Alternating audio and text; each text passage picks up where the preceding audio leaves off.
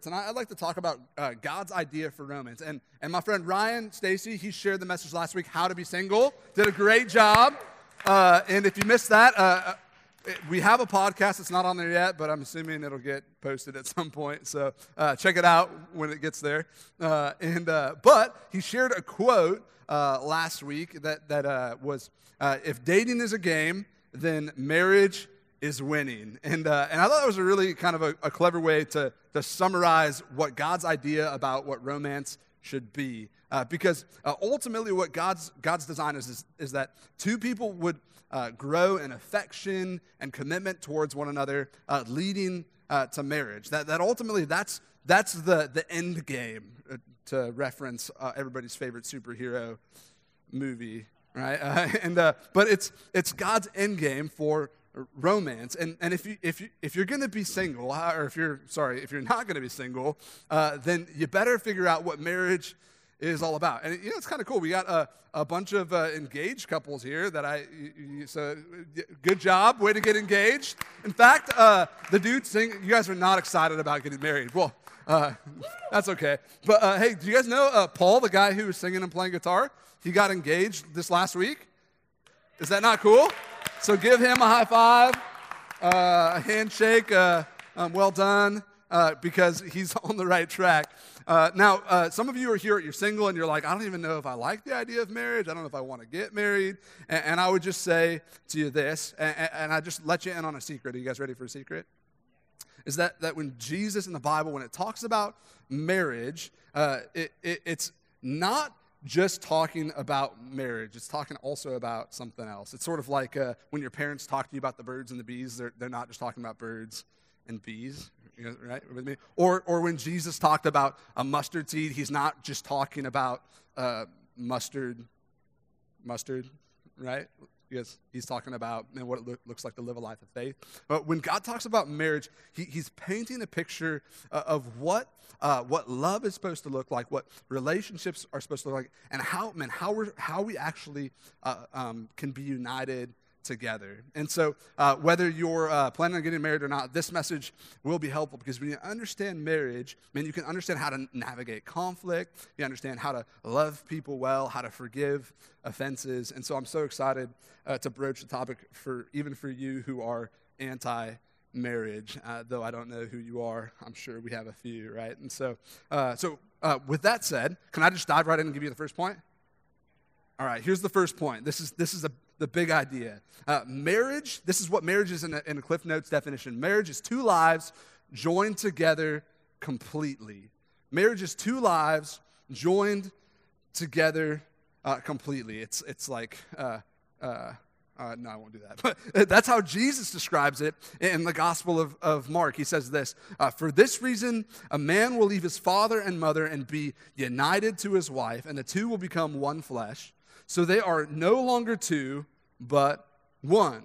Therefore, what God has joined together, let no one separate. And so Jesus says that God's purpose for marriage is for two people to be united wholly, like fully, completely. It's two distinct people becoming indistinguishable. And we sort of intuitively know this to be true, right? Like you think about all the things that join together when you get married. Like you join together, you join houses and you become housemates, right? You join together in the same room and you become roommates. You join beds together and you have like two twin beds together and you become, no, just kidding, but you become bedmates, right?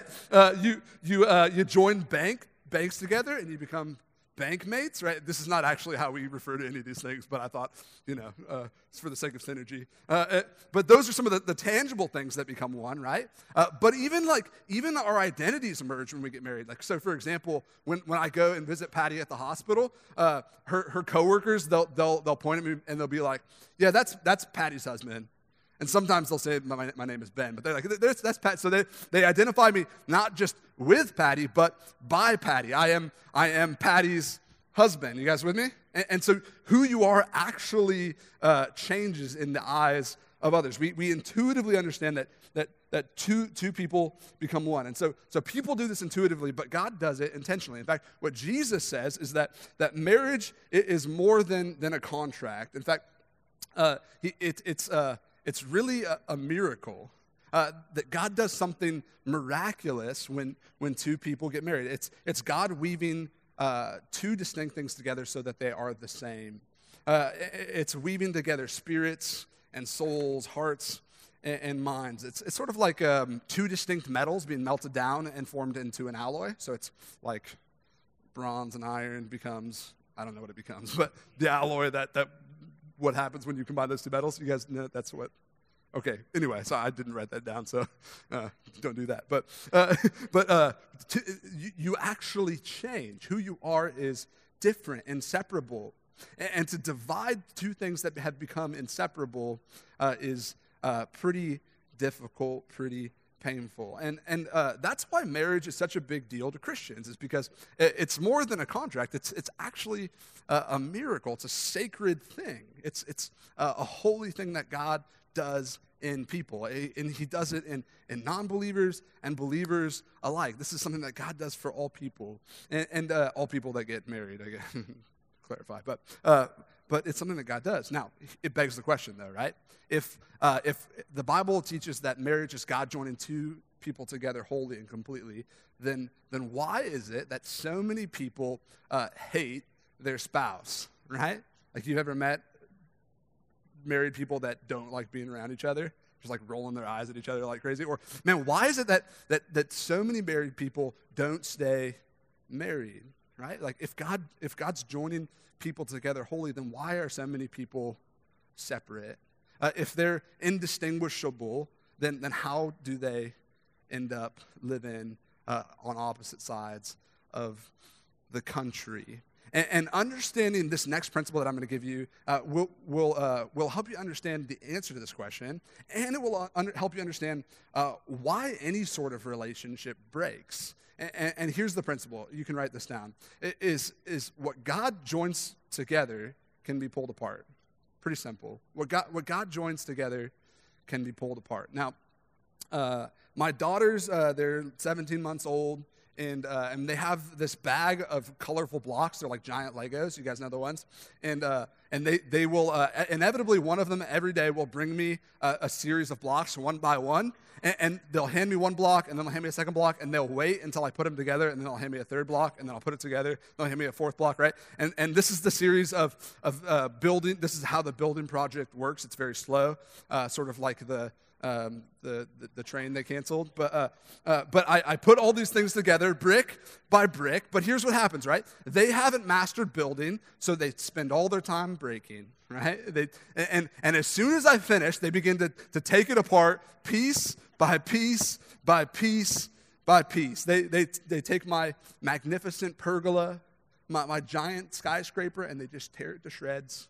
It's so disappointing. It wasn't meant to be, but they break it apart. It's all they really are capable of doing. And here's why I tell that story. Here's why marriages fall apart. It's because people have focused and begun to dismantle what God has put together.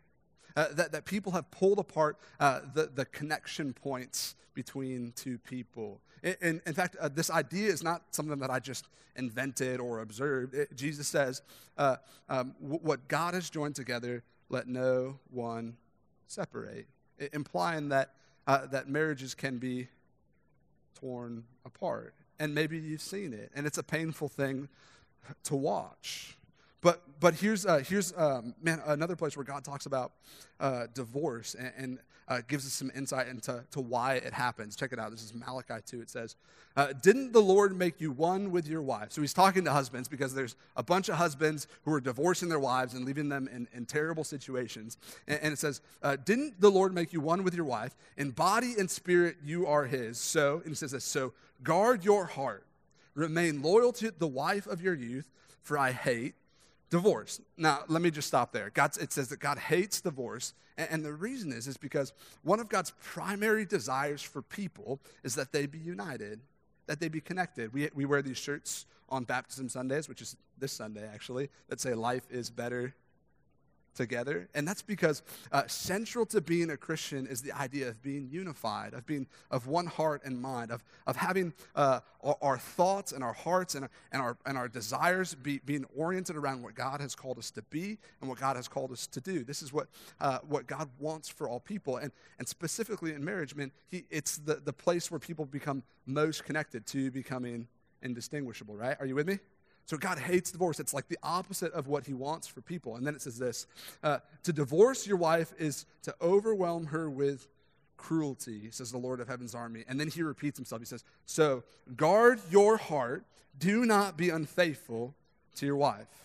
Now here's why I wanted to point this out. Man, he repeats twice, guard your heart. He says, guard your heart. Notice he doesn't say, watch out for your wife's boss. He's a lady killer, right? Like, no, right? He's like, guard your heart. Like, he doesn't say, hey, make sure you don't do this relationship long distance because long distance relationships never work, right? Like, he doesn't say that. He says, what does he say? Guard your heart, right? He's pointing to something that oftentimes we don't recognize. Here's another one, okay? He doesn't say, hey, make sure you go to church because couples that pray together stay together, right? You heard it, right? And actually, that's a statistical fact that like 90% of married couples that pray together don't get divorced. It's pretty cool. But he doesn't say that, right? He says what? He says, guard your heart.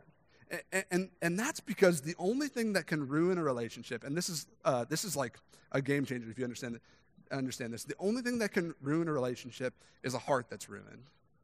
Is a heart that's infected with a sinful attitude, a sinful behavior, a sinful desire. Man, hearts that are ruined, man, ruin relationships. And here's why.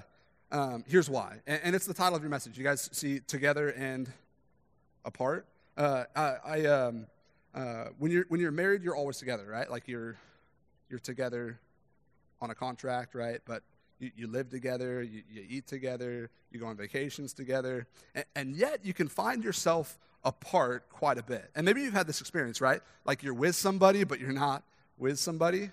I call this TA syndrome, together and apart syndrome. And I had a case of the TAS this week, and it was kind of embarrassing. Anybody ever get the TAS? Maybe we'll get it, TA syndrome. It's not funny. Okay, but I was sitting at the kitchen table. I was eating dinner, watching Netflix on my phone, and listening to my wife, right? And just doing all three, multitasking because we're good at that, right? And so I'm sitting at the table and eating dinner, watching Netflix, and listening to my wife. And then all of a sudden, my wife is standing like right in front of me. Like I'm sitting here, and she's like, I'm gonna back up, but she's like, are you even listening to me? And I'm like, yeah, I'm listening. She's like, well, and this is always a question, right? Well, what did I say? And I'm like, oh, you were talking about your work schedule or something, right? Like I did what you do when you don't know the answer on a Blue Book test, right? You get as vague as possible, and you just try and get close so you can get some points, right? Like that's what I was doing, and she clearly knew that I wasn't listening. And here's the thing is I was with my wife, but I was also eating and watching Netflix, and I was distracted. I wasn't with her. It was almost like I was wearing earplugs for 4 sentences, right? I was together, but we were apart. And you know, the problem wasn't that I had an old leftover bowl of pasta, like that's not that interesting. The problem wasn't that I was watching Netflix. Man, it's that my heart was lazy.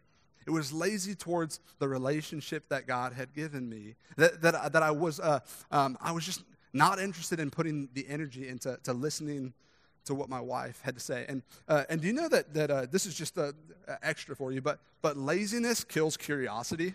You guys ever notice that? You're just not as interested in what's happening outside of these walls or what's happening in that conversation over there. That oftentimes we're just more interested in sort of chilling, doing our own thing, not worrying about what's going on beyond us. And here's the problem is that if you're not curious, then it's very difficult to love people. Laziness kills love, because love is active. And this is what was happening with me in this moment. And here's the problem. If you want to be connected to someone, you've got to be interested, right? And this is oftentimes why people don't end up dating. It's like they have nothing in common. They're not interested in the other person. But you see, it wasn't my phone or the food that was the problem. You get the point? It wasn't the external thing. It was the internal attitude. I was lazy in my marriage. And that's sinfulness in me. That's a problem that's gonna create distance, that's gonna create separation. And do you know that when you let sin live in your heart for long enough, and you let these things compound and pile up, you find yourself like feeling like you're as far away from a person as you were when you first met. Do you know that's why people get divorced? It's not usually just like a one mistake thing, right? It's a series of sinful behaviors and attitudes that lead them to a place where they're so far apart. There's so little trust and so little affection that they decide, I'm done, right? And here's the deal. If you don't guard your heart against sin, that's what you'll find happening, the gap growing between you and another person. And maybe you've had that happen with a friend or a family member or a classmate or a significant other. I don't know, but that's what the Bible teaches us happens. And that's actually what happened in the city of Corinth. There was this church family, but they weren't happy. They weren't united. They weren't loving really at all. And so Paul writes this letter. In the Bible, it's 1st and 2nd Corinthians. These are a series of letters that he's writing to this church. And check it out. This church family had all kinds of problems, right? There's active lawsuits. Can you imagine if they're just like everybody's suing each other in this room? Like, it'd be pretty weird. And then they're constantly arguing about what's appropriate and what's not. They're constantly arguing about what they're allowed to eat and what they're not allowed to eat. Like, no more sun chips, right? Like, sorry, I don't know why I thought of that, but they were having theological arguments. And here's the kicker, right? There's even a dude that got caught sleeping with his mother-in-law, right?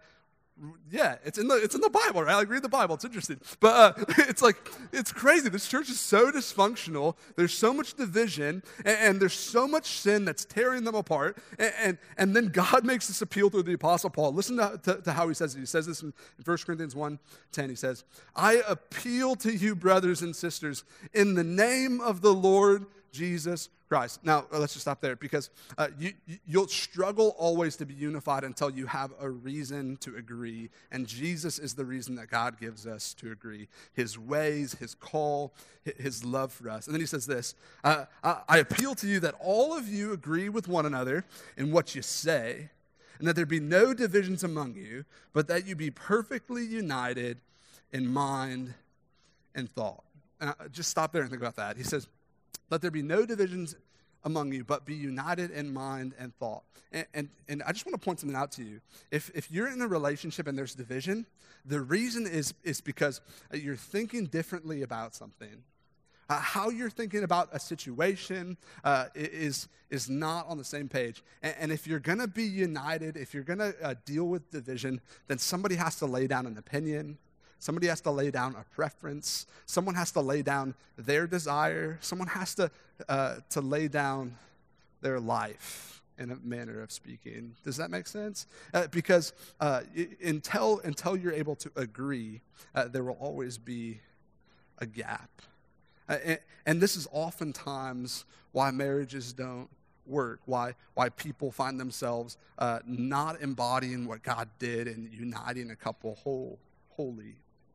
And so he says, and so Paul, I'm just going to keep moving on, but he says, whatever the dysfunction is among you, make it right. Deal with it. Bring it to Christ and be united in mind and in thought, because division is not what God wants for you. And just think about your own life. And are there places in your life, man, where you're experiencing division with someone regularly?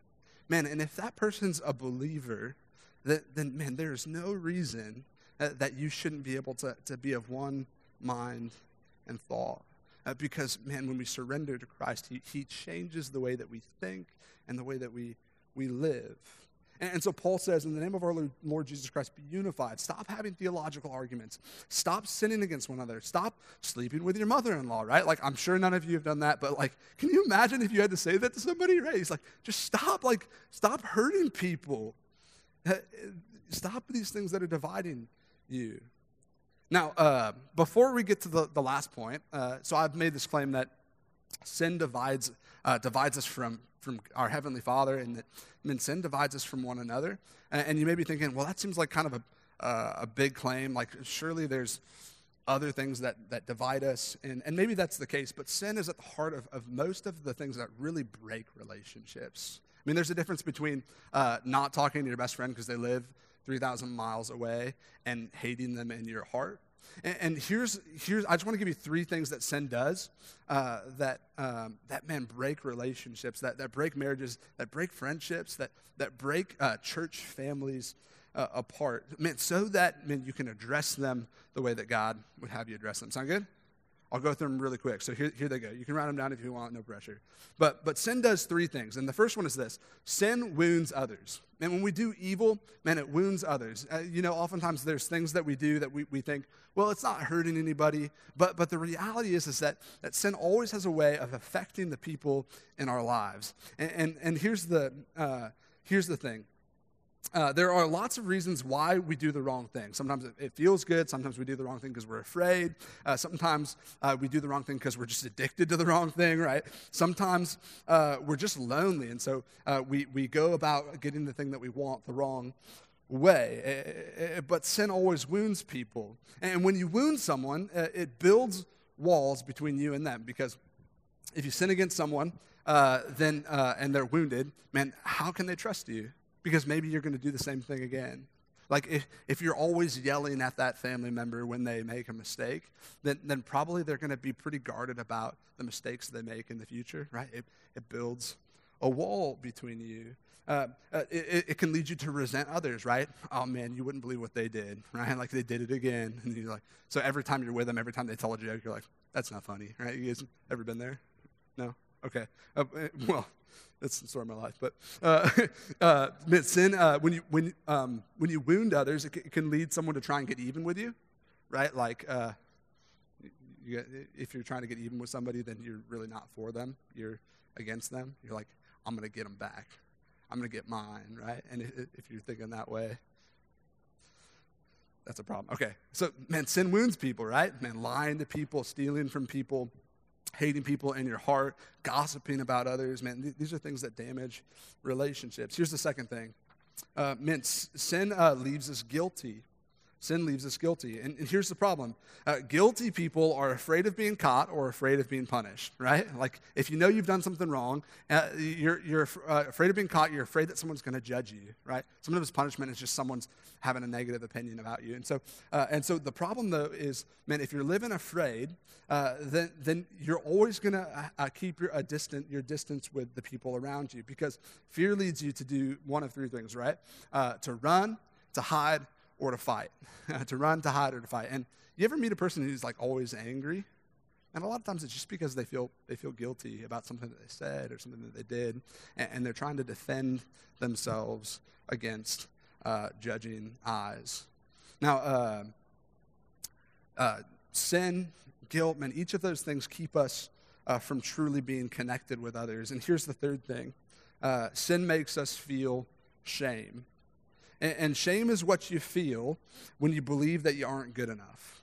It's you make a mistake, or you think you're not pretty enough, or you're not smart enough, or you're not interesting enough. You feel shame, and shame is an attitude that has rejected the idea that God has said, you're my child, that you're worthy, that you're valuable, that you're made in my image. And sometimes we feel shame because of things that we've done. Sometimes we feel shame because of comparing ourselves to what others have and what we don't. But shame, it has this way of leading us either to hide from people or to prove ourselves to others. And both are implied distance, right? If you're hiding, you're trying to make sure that people don't see you.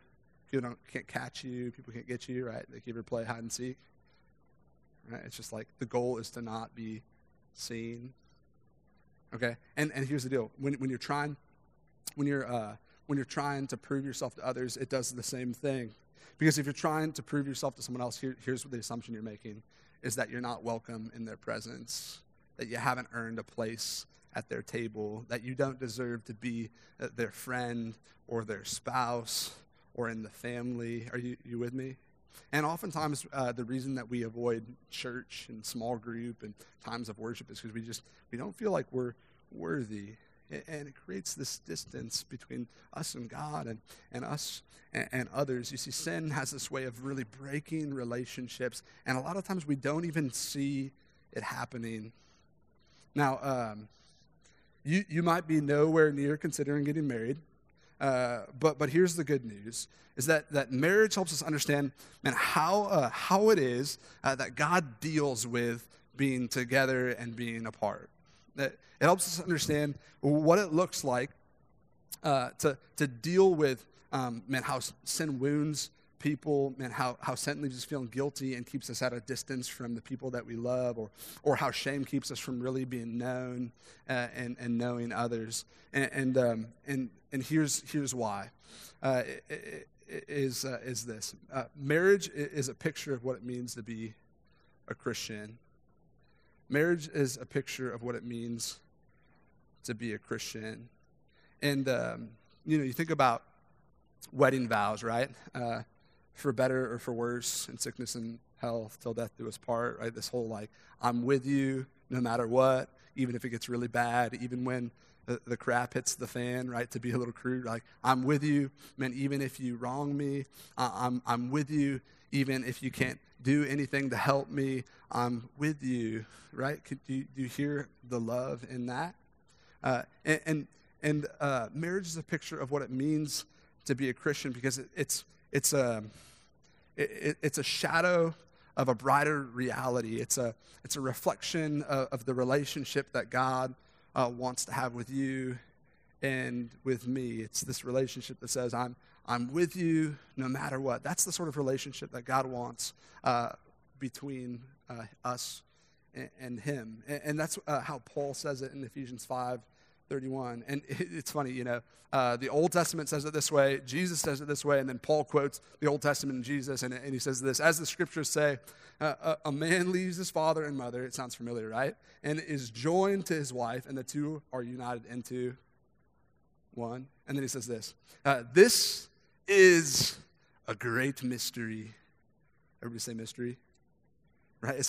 That's always a very mysterious way to say it. Well done. The hushed whisper.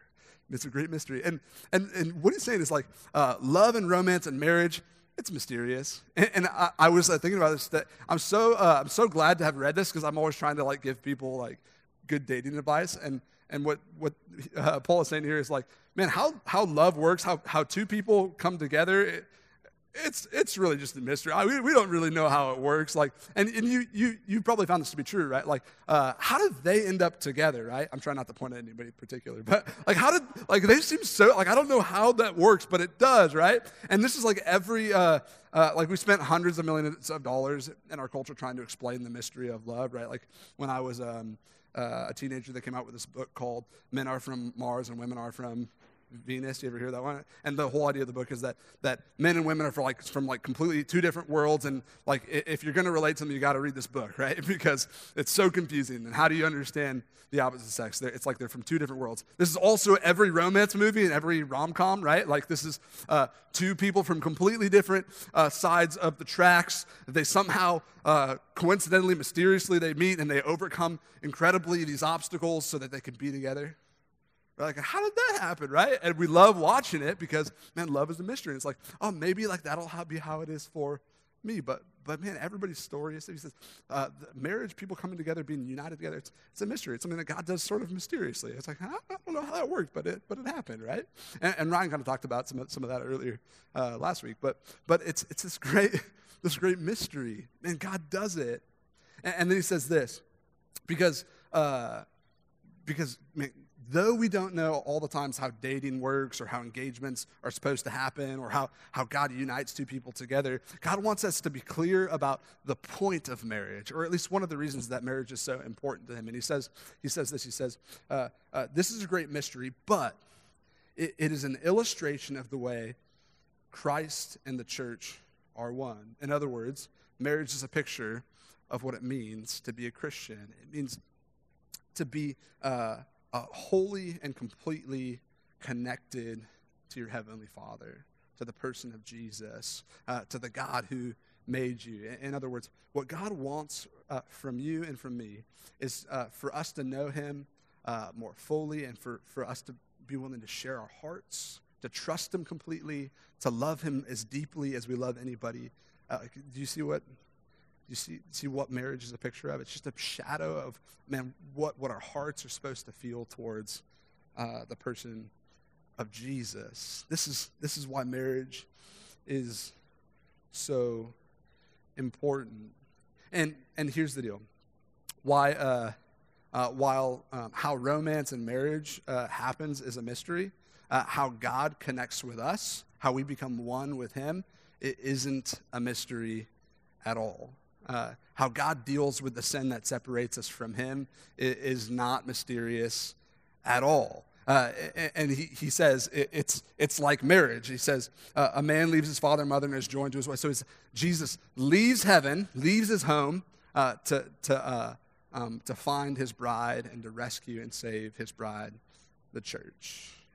And here's how He does it, right? He lays down His life. He takes on our sin. He pays the penalty of the wrong we've done. He you could say it this way, He forgives the offense. Do you know that there is not a single relationship that you invest in that you will not sin against that person? Like, you spend enough time with someone, you're going to sin against them. And it's certainly true in marriage. You'll find yourselves wounding the person that you love the most. And what God is saying is that marriage is a picture of people willing to lay down their life to forgive offenses, to take the consequences of the mistakes of the other person. You think about how when a husband is a fool with his money, how the wife suffers. And what we're saying is that, man, when I'm with you and I'm for you, even when I suffer for your mistakes. We're one. It hurts. And Jesus does that for us on the cross. He takes our punishment. But it says, the Bible says, it's by His wounds that we're healed. And it's this picture that marriage is this picture of what God does for us in Christ.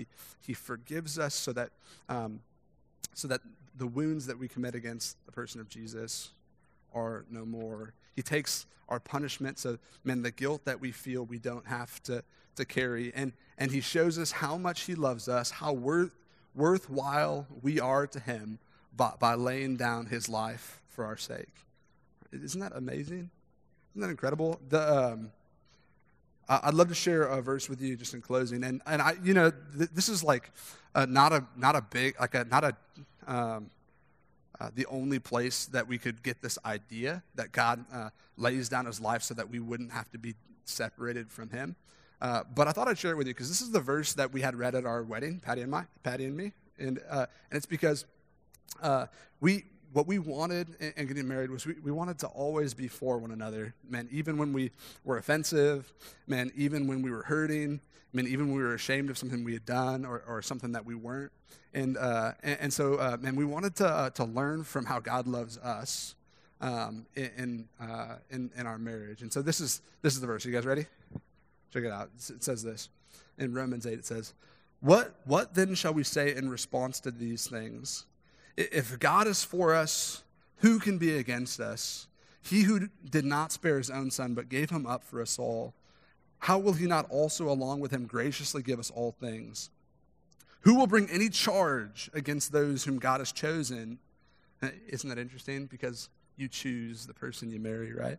It is God who justifies. Who then is the one who condemns? No one. Christ Jesus, who died, more than that, who was raised to life, is at the right hand of God and is also interceding for us. Who shall separate us from the love of Christ? Shall trouble or hardship or persecution or famine or nakedness or danger or sword? No, in all these things we are more than conquerors through Him who loved us. For I am convinced that neither death nor life, neither angels nor demons, neither the present nor the future, nor any powers, neither height nor depth, nor anything else in all creation will be able to separate us from the love of God that is in Christ Jesus our Lord.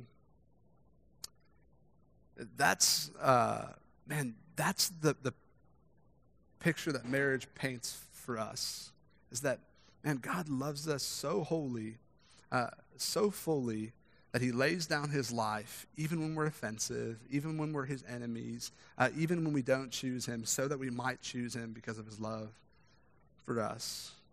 And here's the thing, the only thing that can separate you from God, no person, no circumstance, no hardship, no pain, only a heart that is ruined, only a heart that's unwilling to repent and believe in the person of Jesus. Only you can keep you from a relationship with him. And so with that said, man, I'd love to pray for you, and I'd love to spend some time just celebrating the fact that God loves us and chooses us and teaches us, man, how to be together. Sound good? All right. Father God, thanks for these people. God, I pray for those who've come tonight just with division in their families, in their friendships, and maybe in their the relationship with their significant other.